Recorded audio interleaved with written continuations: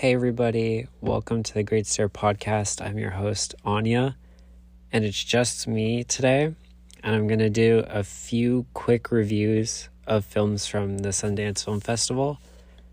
I am not in person. This is reviewing films virtually ever since 2020. Ever since 2021, the Sundance Film Festival has had an online component, if not completely online. This year it's half and half. The previous 2 years it was fully online due to pandemic circumstances. It's very cool to be able to watch some films online. Can't say I've loved everything, but it is what it is. And so I actually have 3 features and 1 short that I'm going to talk about. The short film is called A Short Story by Bi Gan. I saw this film last month. I didn't realize it was part of the short film selection at Sundance, so I figured I would talk about it here.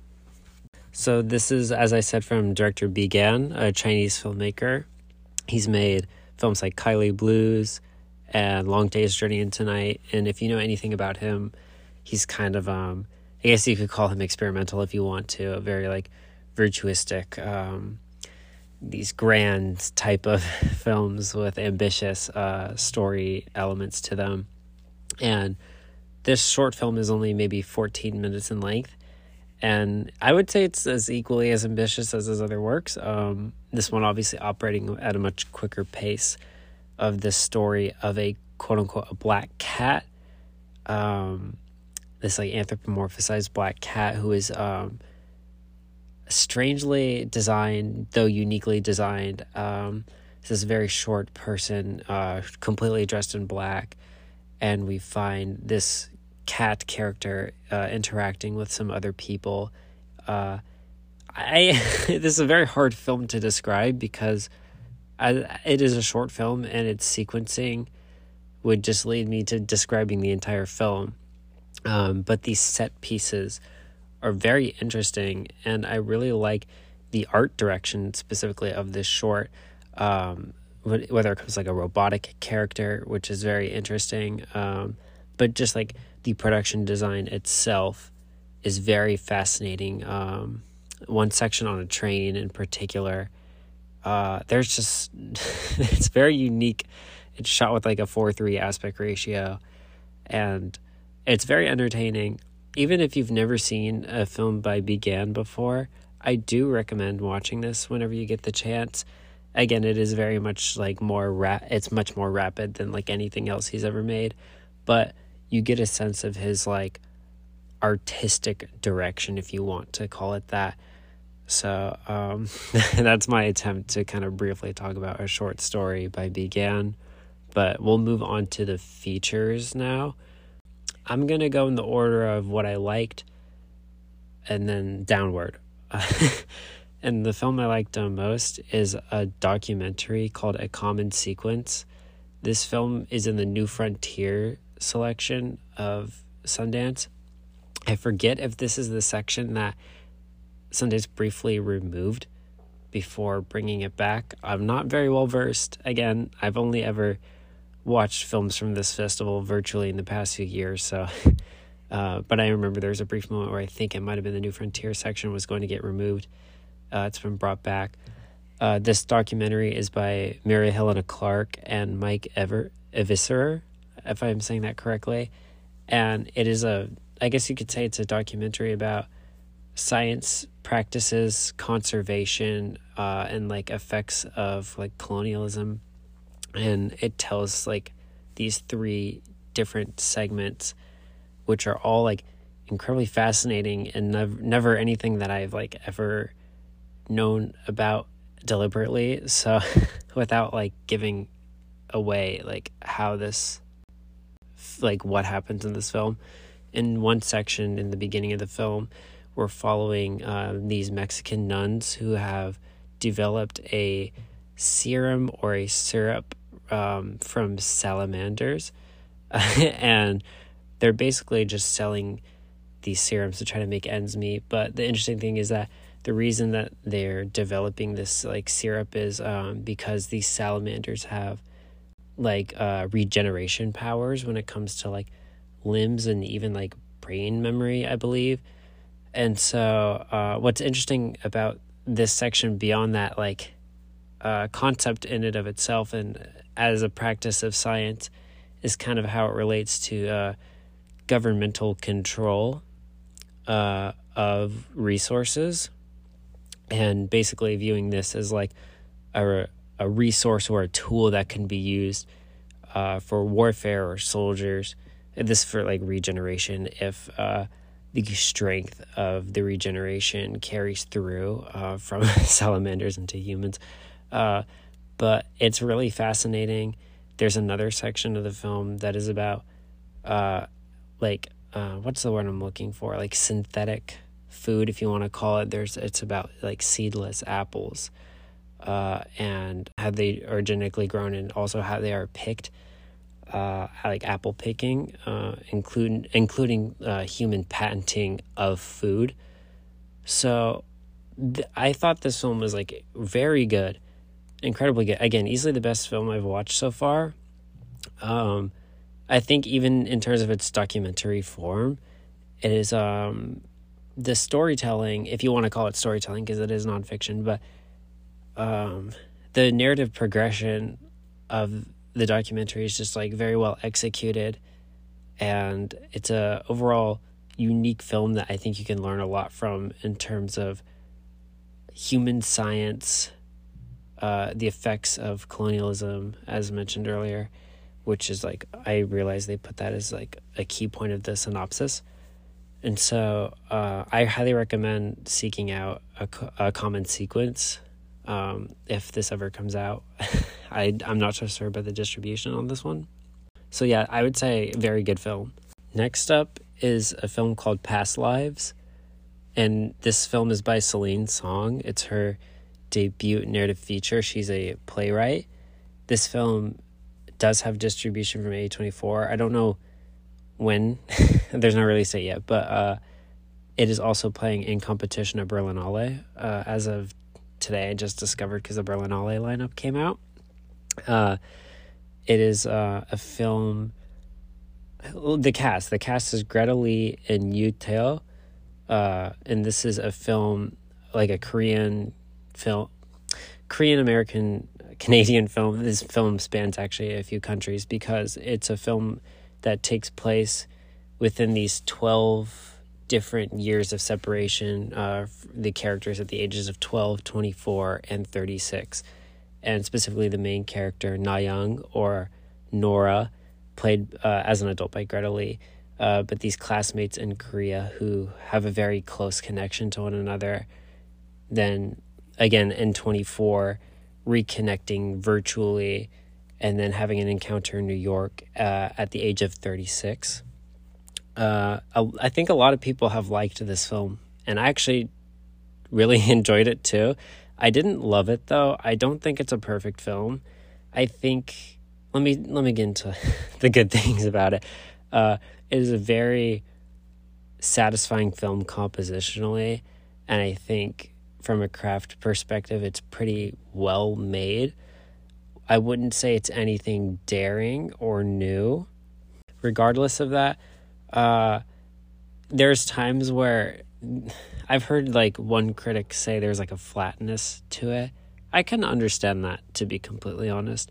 And I even think that carries over to a few characters, but regardless, I think the film very effectively uses its camera and also capturing ambience of spaces, and a film that doesn't really feel very rushed, which I like. It doesn't really feel like it's like trying to go through the beats and trying to, get to point very quickly.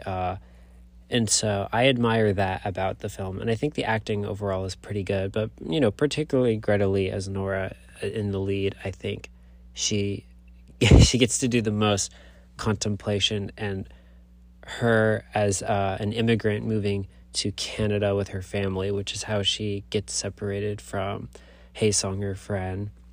And then eventually moving to New York and being a playwright and a writer, which is interesting because Celine Song is a playwright.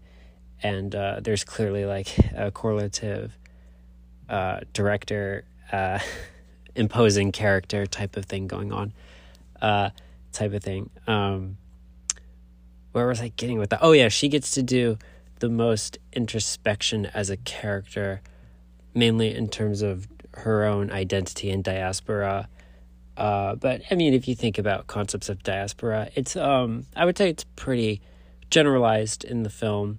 That doesn't mean it wouldn't be effective, but you know, this idea of like sense of belonging, it's kind of what you would expect, and that's basically what this character gets to do, reflect upon herself, even in kind of like a self-deprecating or like what's the word I'm looking for? I don't know, but I think, in comparison, her character in comparison to the other actors, mainly her husband that she ends up, this man she's married to, versus Yu Taeho's Hae Sung. I think these two men are good in the film, but I feel like maybe we're missing some of their own interpersonal introspection.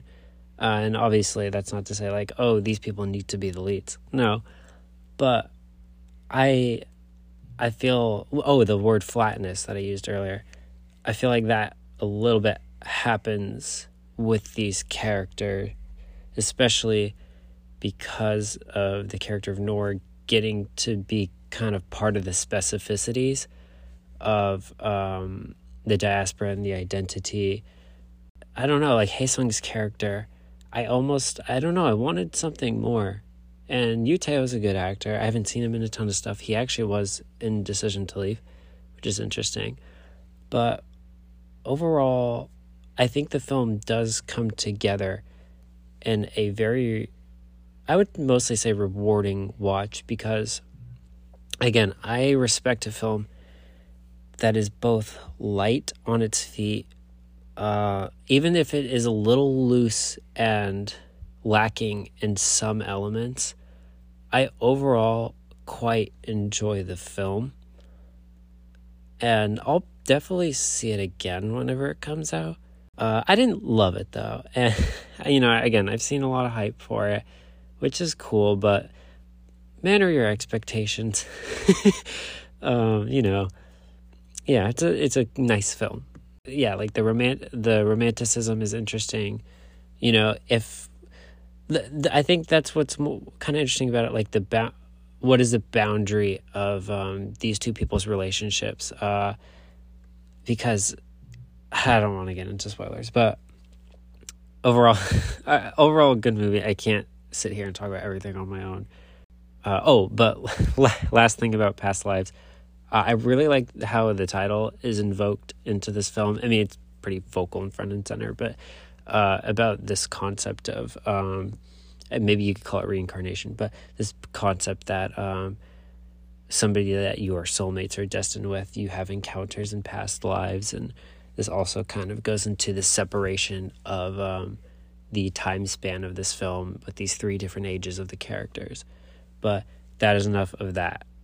And then the last feature I will talk about in this episode is called Fair Play by Chloe Dumont. I believe this is her debut narrative feature. It may be incorrect. This is in the competition section, dramatic competition. As of today, it was acquired by Netflix for $20 million, which seems like a lot of money. It seems like a lot of money for a very mediocre film, to be completely honest, but maybe that's what we should expect from Netflix, but this film has Alden Ehrenreich, who I really like, and this actress Phoebe Diviner. I just wrote the name down in my notes. I'm sorry if I messed that up. But this film is about a couple who is romantically involved, and they work in the same office, and they work in finance. And it is a movie about gender dynamics, if you want to put it blandly. One character gets a promotion while the other doesn't. And this film kind of has a lot of dramatic shifts, if you want to call it that, into like thriller territory. And a movie that feels kind of not falsely provocative, but a movie that I understand the goal of this film in terms of like wanting to make a film about gender politics, but considering it's 2023, I think the type of like, again, if you want to call it like provocations you see in this film are not very new or interesting, and that makes this film feel like very bland overall.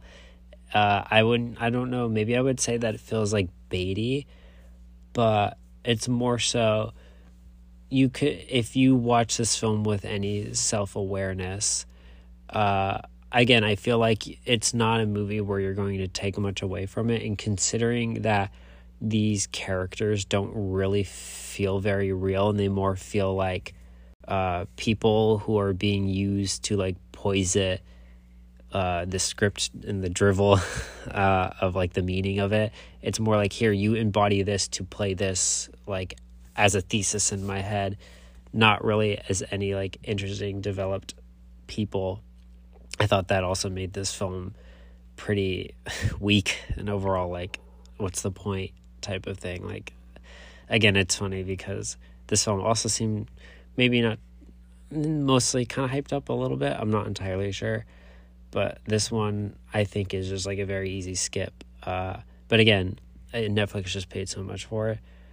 We'll see what the type of release schedule this movie has, like if it comes out soon or not. Again, I really like Alden Ehrenreich. I actually really like him as an actor, and he's totally fine here. I think you could say he's well cast. I think both him and Phoebe, I would really love them together in something else. Maybe is what I kind of came to at this point, where I'm just like, okay, there's clearly they can play off each other sexually, antagonistically, romantically, in the way that this movie asks. But I would love to, again, see them in something that feels more vital. So those are the features that I'm covering as of now. I may do another episode. We'll see. I will say I'm not getting to see many films here. So there's a lot that I actually want to watch, but I don't know when. I'll have to wait until they come out theatrically or whatnot. So maybe a few films that I heard good things about from here that I have not seen is Earth Mama. I've heard is a very good movie. I would really like to see that. I think it's called Ryland. I'm interested in that film. That film seems like it could be pretty good. Oh my gosh, what's the other one I was just thinking about? I do want to watch the Little Richard documentary. I think just out of interest of Little Richard himself, I think I'd like to watch that film. And I guess I'll leave it there for now.